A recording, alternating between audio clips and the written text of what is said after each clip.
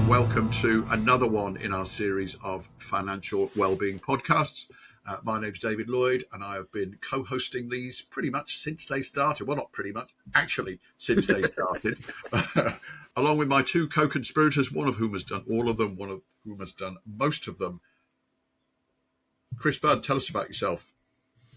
Well, David, regular listeners, well, I say regular listeners from the last show, will remember that I started a little record buying hobby and selling, and I've made another little purchase, and it's absolutely gorgeous. I have just bought a Dansette record player. Now, David, you're of an age that you might just know what that means. Tomo's looking very bewildered. A Dansette record player, it's a 1963 portable record player. So you pick it up, you take it to a party, plug it in and play your favourite beat records. It's been fully restored and it's absolutely gorgeous. The reason I bought it is because when I go to a record, a local market, I want to be able to play some of my stock. So I've got the mighty Long Ashton Village Market coming up soon. And I'm really looking forward to plugging my record player in and putting on some of those old classics while I sell some vinyl. Tammy, would you mind but before you ask, David, would you mind just putting a hashtag on this podcast of hashtag Boomer Podcast or something like that?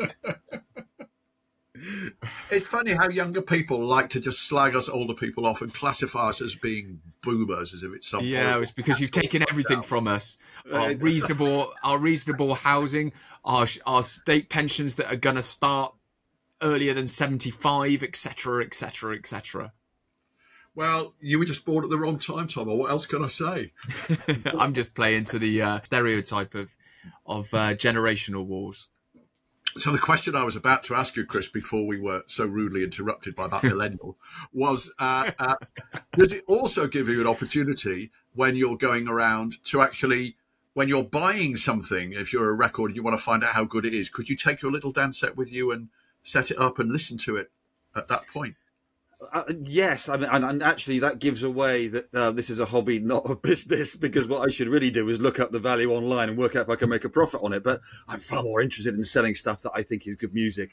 So one of the things I'm doing, one of my heroes, my number one guitar hero is Joe Number Trading. And if anybody looks either who the hell's Joe Number Trading or Joe Number Trading, you want to see a pop star in the 80s, just look up a song called Like Fire by Joe Number Trading. The intro to Like Fire is one of the most insane bits of guitar you will ever hear in your life. It's absolutely incredible. I know some of the best guitarists in the area and none of them can play it. So what I want to do is I bought a whole load of that album, her eponymous album, Joe Number Trading with Joe Number Trading, which is a masterpiece from the 1976 or 7. And you can get it really cheap. Like, I've been buying copies for £3-4 all over the place, and I'm just going to give them away to people. So if somebody comes out, maybe a young person who is getting into their vinyl, as they do these days, and they buy some records, I think, well, clearly got good taste. I'm just going to give them a copy of Joe Number Trading and say, you need that in your life. Excellent. Yeah, well, it's a record I've had in the past, actually, but I don't have any more. I think Well, for a tenner, I'll sell you one. No, so I never listen to records. Waste of time when I can stream them. Why should I? Right. We're in danger of getting into a whole big argument here, so that's enough general tittle-tattle. What are we going to do in today's podcast, Chris? What are we talking about? Today, we are going to walk through 4 steps to create a simple financial well-being plan. Oh, now, stop me if I'm wrong, and I know you will. Isn't that essentially what we've been doing for the past 90-odd episodes, talking about how we can create a financial well-being plan? Or is this something slightly different or something a bit more specific? It's a little bit of an advancement, if I can put it that way. So this is like I'm trying to take some of the core ideas from my new book, The Cornerstones of Financial Wellbeing. A financial plan is creating a plan for your money for the future. Okay. A financial well-being plan is creating action points that improve your relationship with money and thereby will help you achieve your financial plan. So the two things are different, but they definitely go together. They inform each other. Excellent. So we're going to be looking at some specifics today. Yes. And some specific action points and tips and things that people can do. Great. Oh, looking forward to that then. Okay. Does that by any chance stem from a book that you might have written recently? It might have done, David, yes. The cornerstones of financial well-being, I'm very much hoping by the time this podcast is going out, it will either be able to be pre-ordered or actually be in the shops. So, very excited about that coming out. Excellent. Good. Look forward to hearing more about that in due course. But before we move on to that, let's go to the first of our regular features, No Shizzle Sherlock. Now, this section came about because the investment tips that you hear from very wealthy people can sometimes sound a little obvious, and maybe, dare we say it, they are as much about showing off as they are about passing on sage advice. So in the No Shizzle Sherlock section, therefore, we listen to the words of wisdom from a financial or investment guru and wonder whether this is indeed insightful and meaningful advice, or whether it's as obvious as the most obvious thing that you've ever heard in obvious land. So, Chris, what is today's No Shizzle Sherlock? David, we're going to hear again from the world's most famous investor, Warren Buffett. I know that name. We've heard from him before in this section, haven't we? We have episode 87, I think it was, if I scribbled my note down, where he said the stock market is a device to transfer money from the impatient to the patient, which we liked. We really unpicked that and thought that was really quite sound. He's very quotable as Mr. Buffett. He's got a great way with a one-liner. He really does. So I thought we'd have a look at another one of his, which is this. I don't look to jump over 7-foot bars. I look around for 1-foot bars that I can step over. Well, that rings true to me. Back in the day when I was theoretically live enough to jump over a 7-foot bar, I never would have done it anyway. But now, give me a 1-foot bar and I will step gingerly and gently over it until the cows come home. But from a financial point of view, does that actually make any sense, Tomo? Do you know what? I'm trying to think what he's alluding to here. I think it probably does. I think he's right. I think it's more about investing than speculating. I think he's not trying to find this latest high risk, it's going to either go amazingly well or not kind of investment, because this is what he's known for. Warren Buffett is being a sage and patient investor, and he's probably just looking for companies that got some good fundamentals, that are just doing the right thing, and it looks like they're going to be making profits in the future and earning the profits off of that in the long term, rather than trying to find this most amazing next big thing. That's kind of what I'm taking from what he's saying there, and he won't listen to this, but if he does, welcome to have a chat with me, Warren, and tell me how wrong I am. But that's my perception of what he's saying is investing over speculating. Yeah, and Warren, can I just add, if you are listening, that actually this podcast, certainly my share of it, is up for sale. If you want to make me an offer, then start at $1 million and we'll talk. Can you imagine if we had Warren Buffett as a guest on this podcast? Let's do it, Tammy. That's your challenge, mate. Oh my good grief! I think we just finished on that. We got 100th episode coming up. If you can turn it around that quickly, well, we're more likely to get a lunch buffet, I think, out of it. Hey, boom, boom. Let's move that to one side for now, and move on to the next in our regular features, the ever popular Titus Tomo, where Titus Tomo, that is he, Tom Morris, will give us the benefit of his wisdom and knowledge and sagacity when it comes to saving money. But before we come on to him, Chris, have you got anything for us this week? Yeah, I've got an interesting one. Well, I think it's interesting. I've got a tip about how to teach children about money, or rather not necessarily about money, but about waste, which is kind of the similar topic, isn't it, really? Very definitely connected. Buy them a camera. I'm talking about an old-fashioned camera with a roll of 24 pictures and a film that you have to take to a shop or send away to get developed. Because everything is so disposable and instant and available these days. It's so easy to consume, to spend money.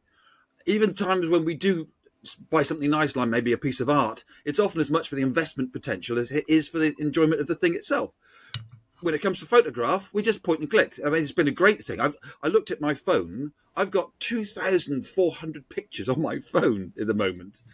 I can't look at all of that lot. Now, you remember, David, you'll remember these days, you only have 24 pictures in your camera, and then you've got to pay for them to be developed, maybe wait several weeks if you've posted them off. you then tend to be a lot more careful about the pictures that you take. Not only that, it also makes you notice and concentrate on the thing you're taking a picture of. Now, I'm not saying we should get rid of using phones for pictures, but I just think if you buy your kids a camera, it might just teach them a little bit about being wasteful, about noticing, about thinking about what you're doing. I think that's very good advice. And do you know what? I've got a series of photo albums that go back to the mid-1970s. Each year I would collect together all my favourite photos, put them in an album. Some years I did it more than others. And they go through all the way through to about 1994, 1995. And I can look back at those, and I have done this in the past, and remember happy times and people that I met. And who was that? Oh God, do you remember that? From about 1995 onwards, I don't have those things because I stopped taking those photographs, having that physical evidence. And I'm thinking, oh, it's all right. It's all stored in the cloud. And some of it is, but probably most of it isn't. I've lost probably most of those photos. And I've taken far too many anyway, and therefore they're probably not that meaningful. And so I don't think a photo has the same meaning that it used to. And therefore, I think you're right. I don't think we value things in the same way that we used to. And I find that a bit of a shame. All right, no one's disagreeing with me. We'll move on then. No. Tomo, what have you got to tell us? Do you know what? That for a little while now, or the last few episodes, my tips have been really practical, really sensible, really helpful, arguably. It was actually Chris, you were the one who brought this one to my attention because we both follow. And I'm going to say this, we do not endorse you doing this. I'm just sharing a funny anecdote I saw on Twitter, okay? So please do not come and think that we are a bunch of bandits. So there is... The audience is all as one leaned forward into the Quite. So there is a Twitter account called @Fesshole. That's F-E-S-S. Oh, God. Yeah. Now, there absolutely some of the stuff that's on it will never make the podcast. It's definitely for adults' eyes only. But this one, I thought was quite funny. Again, just to explain, give a bit of background, that it's what it is. It's where people can come on and confess anonymously to things that they've done. Correct, which usually are frowned upon. Yeah. So this one, I'll read verbatim. I live alone, and when I moved into my apartment, the bloke opposite made it clear he fancied me. I wasn't interested, but when he asked me in for Thai food, I saw it as an opportunity to take a photo of his Wi-Fi box. It's been over 2 years now. He's clueless and saved me about $1,000. And you know what? That's victimless as well, isn't it? Because it hasn't cost the other guy anything at all, borrowing his Wi-Fi. Well, I look, like I said at the start, I am not endorsing that or anything. I just thought I'd share a funny anecdote about somebody saving some money, arguably inappropriately, but there you go. Sometimes these things are excellent, very good. And also, I would recommend Fesshole as a Twitter account. It's very, very funny, but it can get very rude. Parental advisory there. It can. Maybe I should be looking for some. I will search it for more money saving related tips for a bit of fun in the future. Excellent. All right, then. Thank you for that, Tomo. Let's move on to today's topic. Now, Chris, you said you're going to talk us through 4 steps to creating a financial well-being plan based on some of the content of your new book, The Cornerstones of Financial Wellbeing. So I guess the first question from me is, how is your financial well-being plan different from a standard financial plan? Yeah, so let me go into this in a bit more detail. A typical financial plan is going to create one of our 5 pillars of financial well-being, create the clear path to identifiable objectives. The financial well-being plan I've got in mind is about getting a better relationship with money. So it's about understanding what those objectives are, about making sure your objectives are things that are going to make you happy, that they're not just going to be buying status items, for example. So it's a higher level plan, we might say, that looks at the broader picture. Yeah. Can I just pick you up on there? You said it's about getting a better relationship with money. What do you mean by better in this context? To quote the first financial well-being, but one that leads us to being happier, not just wealthier. Mm-hmm. I'm seeing it quite a bit at the moment. There are some financial planners who have been saying that financial well-being is simply what happens when you get great financial planning. And, well, yeah, I think after nearly 100 episodes of this podcast, we've proved plenty of evidence that it's an awful lot more than that, surely. Exactly, David. Financial well-being is a deep and broad topic about money and happiness. It certainly isn't just a phrase to describe having a financial plan.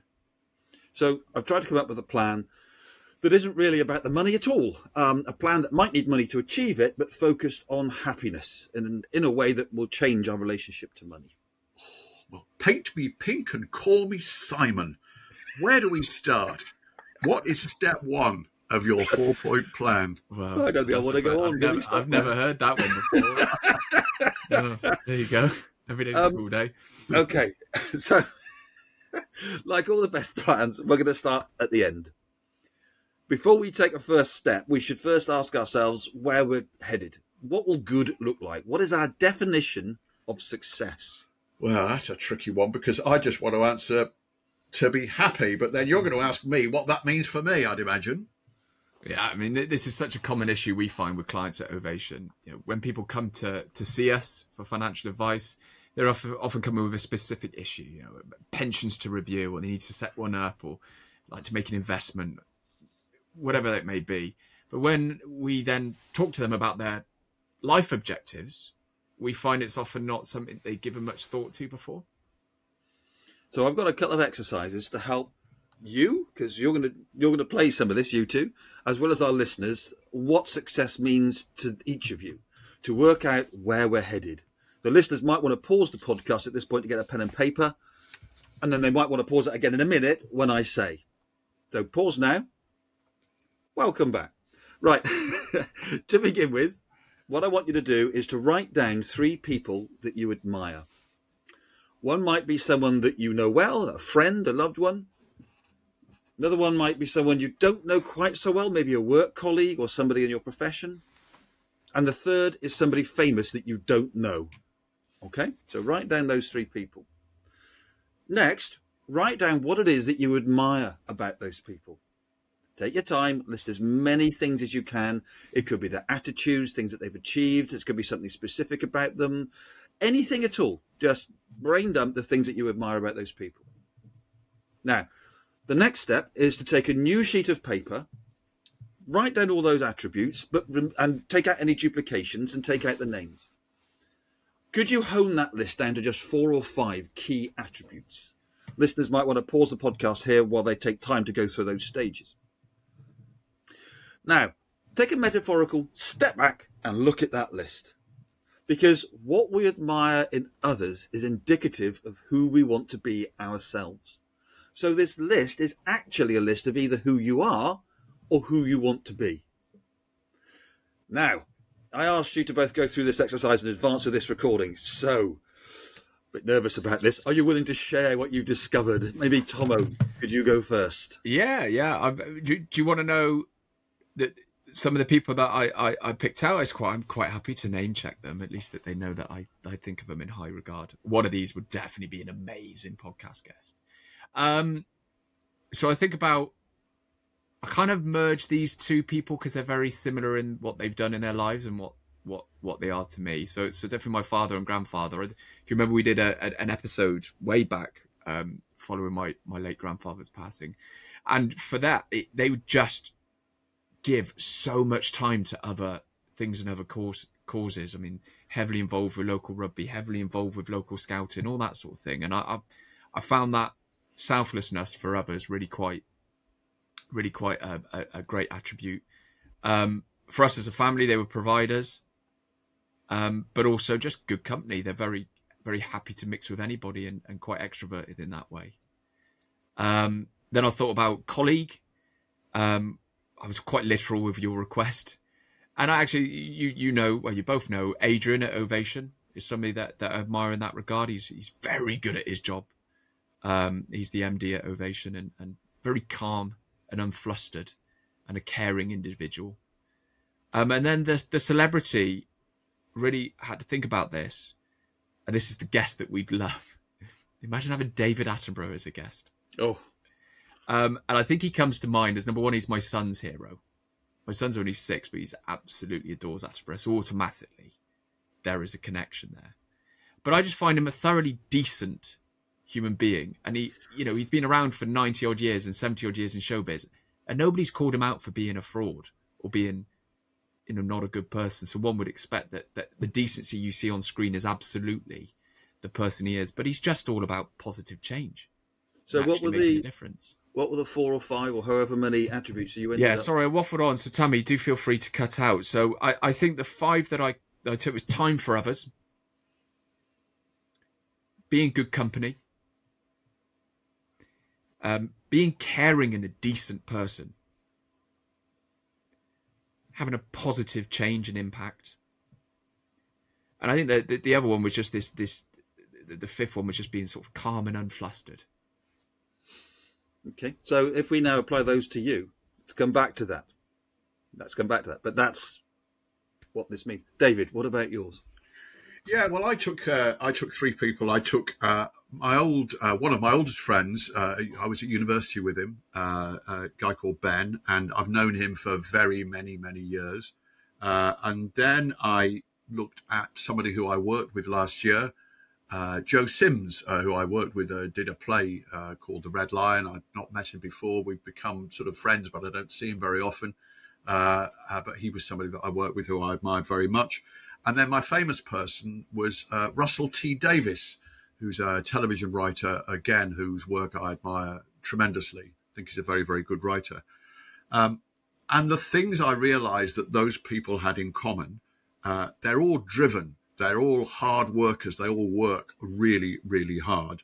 They're funny and compassionate, and they are loyal, thoughtful, intelligent. They're socialists, probably all of them. So that was another thing that I think they all have in common.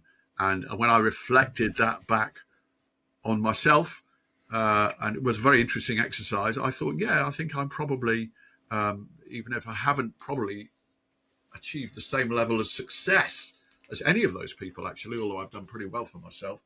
But I think the thing that has stood me in good stead is a lot of those attributes as well. So the point of the exercise is that being that person is success.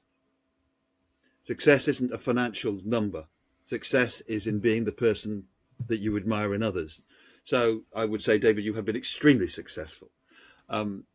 So there's a second exercise here. So this is all part of a process. Okay? Hang on a second. You said David was extremely successful.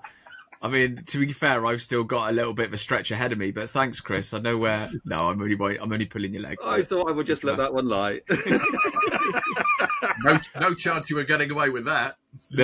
No, quite. No, of course you have, Tom. But no, I'm pulling your leg. Don't back down. And you are much younger. You have lots of time. Not that David has. Oh God, I'm going in circles. Right, yes, keep doing it. So there's a second exercise here. Reflecting on this list, and I'm talking to the listeners mainly here, ask yourself what impact your relationship to money has on these attributes. Think in terms of both the short term, your spending, but also your long term, your financial plan. Does your spending help you to live a life which focuses on these attributes, which helps you to live those values? And will your longer term plans enable those values and those attributes to flourish? I'm not intending on asking you both that, by the way. Well, I'm kind of happy to answer it very briefly, which is yes. Nice and simple. Excellent. So look, that's all part of step 1, to understand what success means to you. And there are other ways you can look online to work out what your values are and what success means, etc. But hopefully it's a little exercise that makes success not be in financial terms and how big my house is and all that kind of stuff. It's about, are you living the life, that being the good you, all that kind of stuff that you hear quite often. So now we've got a better idea of where we want to get to. We might take a moment to reinforce it. So step 2 is to get a little bit more specific about the future by asking this question. Do these values that we have identified point to anything specific about our future? It could be something you want to do, or maybe it's a lifestyle change. It might be thinking about things you want to do when the kids leave home or in retirement, or maybe what you're already doing, what your job is. Is it giving you the ability to flourish with those values? It could be helping in the community. I think we've just touched on this, actually, and I think it'll be interesting to see that Tomo's answer to this could well be different from mine just because of the age difference between us. And so, as I've said before on this podcast, most of my future now lies behind me. And therefore, whereas Tom is still young, virile, thrusting, ambitious, and we're probably going to have a very different attitude to how we do this. I can't say probably in comparison to Tomo because he can speak for himself. So from my point of view, I would say, yes, I'm probably a lot more reflective now and looking around about what I'm doing now rather than necessarily looking ahead to what I might be doing in the future. Tomo? I think mine might shift. One that I didn't list is this idea of being a provider. Right now, with a young family, that's something that is quite important to me, is to be able to provide a life a happy life and a fun life for my family, but also making sure that they are not without. But I think the big one that stands out is the positive change. And the only way I know how to do that professionally is just to make my profession just that little bit better than when I came in. So hopefully when I've left this line of work, that it is in a better place, and stuff like the Institute for Financial Wellbeing that me and Chris are a part of definitely chimes in with that. And also the work that, I'm not curing cancer. I'm not a brain surgeon, but I'd like to think that the conversations and the way that I approach what I do for a living with clients has a positive impact on their lives and leaves them in a better place. So I think that's definitely been a cornerstone and will continue to be for me. Well, that's good news, because one thing I was worried was that you're going to say, actually, I've reflected on this and the change I need to make in my life, and I'm resigning. Okay, so we thought about what success looks like for ourselves, and then we've reflected on how that might clarify what we want from the future. And I would urge listeners to take time over this. Again, maybe pause the podcast here for a bit and just reflect on, are there any changes in my life that could make me more aligned to those values and the person that I want to be? Now, presumably this means how we are spending our money. Is that what you're getting at here? Yeah, absolutely. Well, to a large extent. So let's look at step 3, which is about whether we have the right balance between enjoying today and saving in order to bring that desired future closer. That balance point comes up so often in conversations with clients, and it varies greatly between different clients in practice. We have some clients who are financially secure, but who struggle to spend money on themselves. Sometimes financial planning means trying to get people to enjoy their money. Then there are others who do have clarity over their future plans, but have high spending today, to put it politely. For those clients, we might just offer a friendly challenge on whether that spending is really bringing them joy. And then getting clarity over their desired future. Is it really important for these clients? Because then they get this perspective that what they're spending today might be delaying them reaching that future they've identified. That can bring real focus to their approach with money. I've got a really good story to illustrate that point, actually, from a long time ago when I did my bit of travelling post sixth form. I'm sure this is apocryphal, but I've always remembered it. I like to think it's true. And it was a story about somebody that had met who was travelling and was planning to travel for the rest of their lives. There was a biker, we would probably call them. And this person, it was in their mid-30s. And since leaving school, they had spent 15 years working permanent nights. So they had no life really to speak of, but just work nights on double time, triple time, whatever it was, for 15 years constantly, and then stop work forever. Saved up all that money because they had no life. And at the age of 33, got on a motorbike and went travelling. And that's what they were doing for the rest of their lives. Now, that's what you call focusing on your future, isn't it?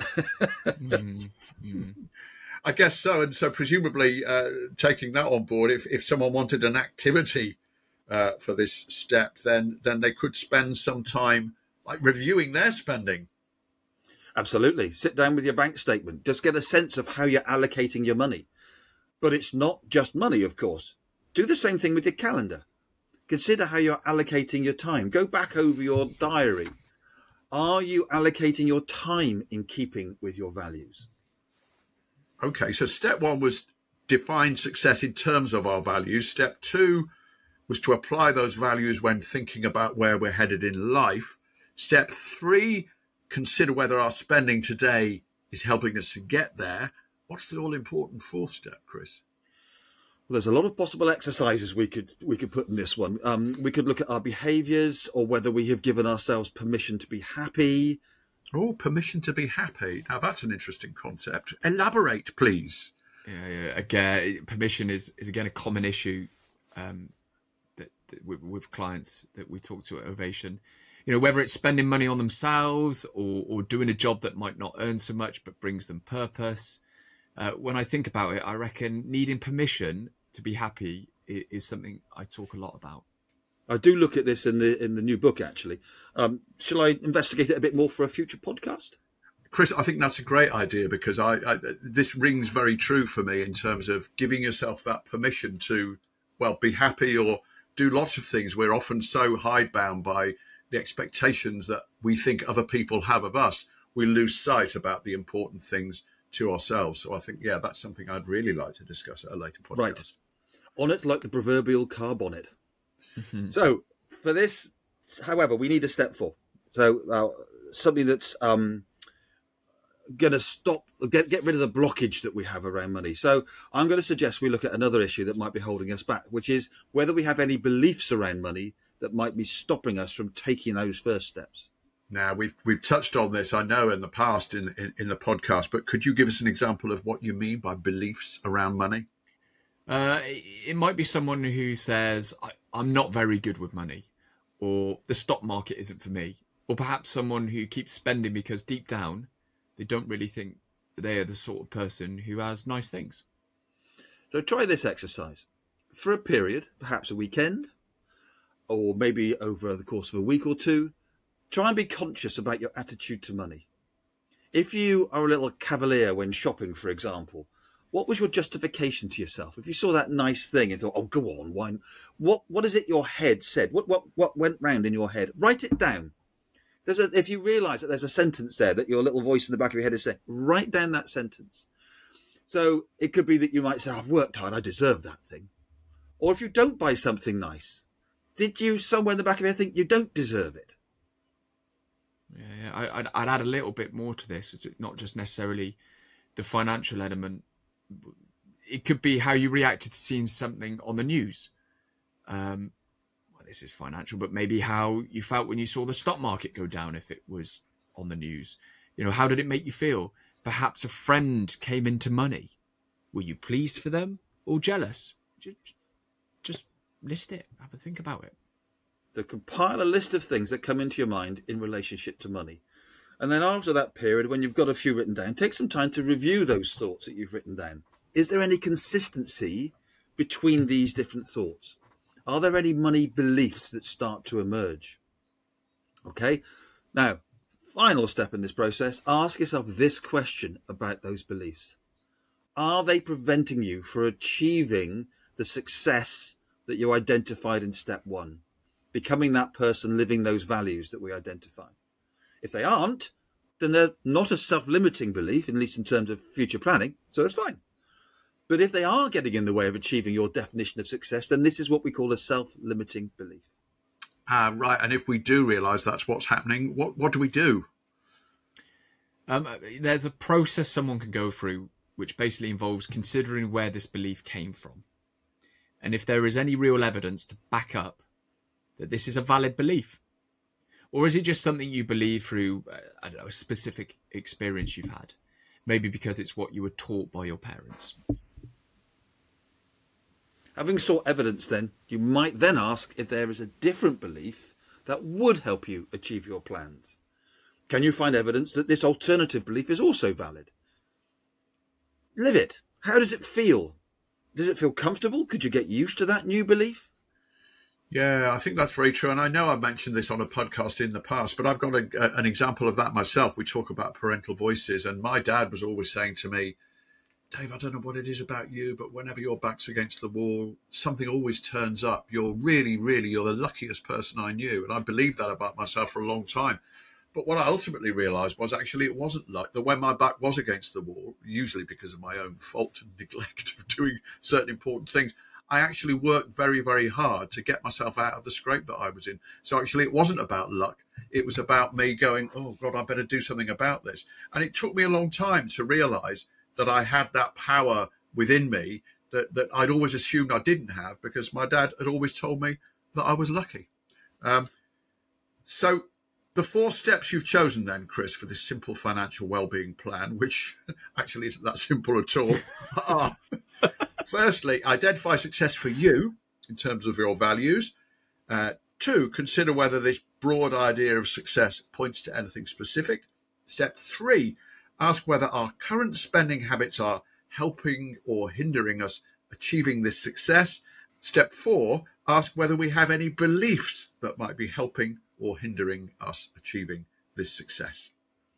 Yeah, great summary, David. Thank you. The book goes into much more detail, as you can imagine, about these stages, and offers other stages and lots of other exercises. But I just thought this little distillation might make for a version of a financial wellbeing plan that our listeners might find useful. And we would love to hear from them. If you go through these exercises, please tell us what happened and if you made any changes and anything that you found out.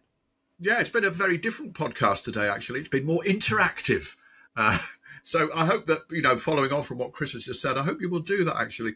Take the time to do the exercises, get in touch with us. We've bared our souls, you bare yours, and get in touch with us and tell us what's been going on. Tell us what solutions you've come up with, any problems you might have encountered.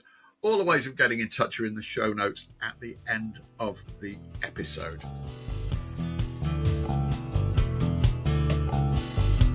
If you want to be notified of upcoming podcasts, make sure you click the subscribe button.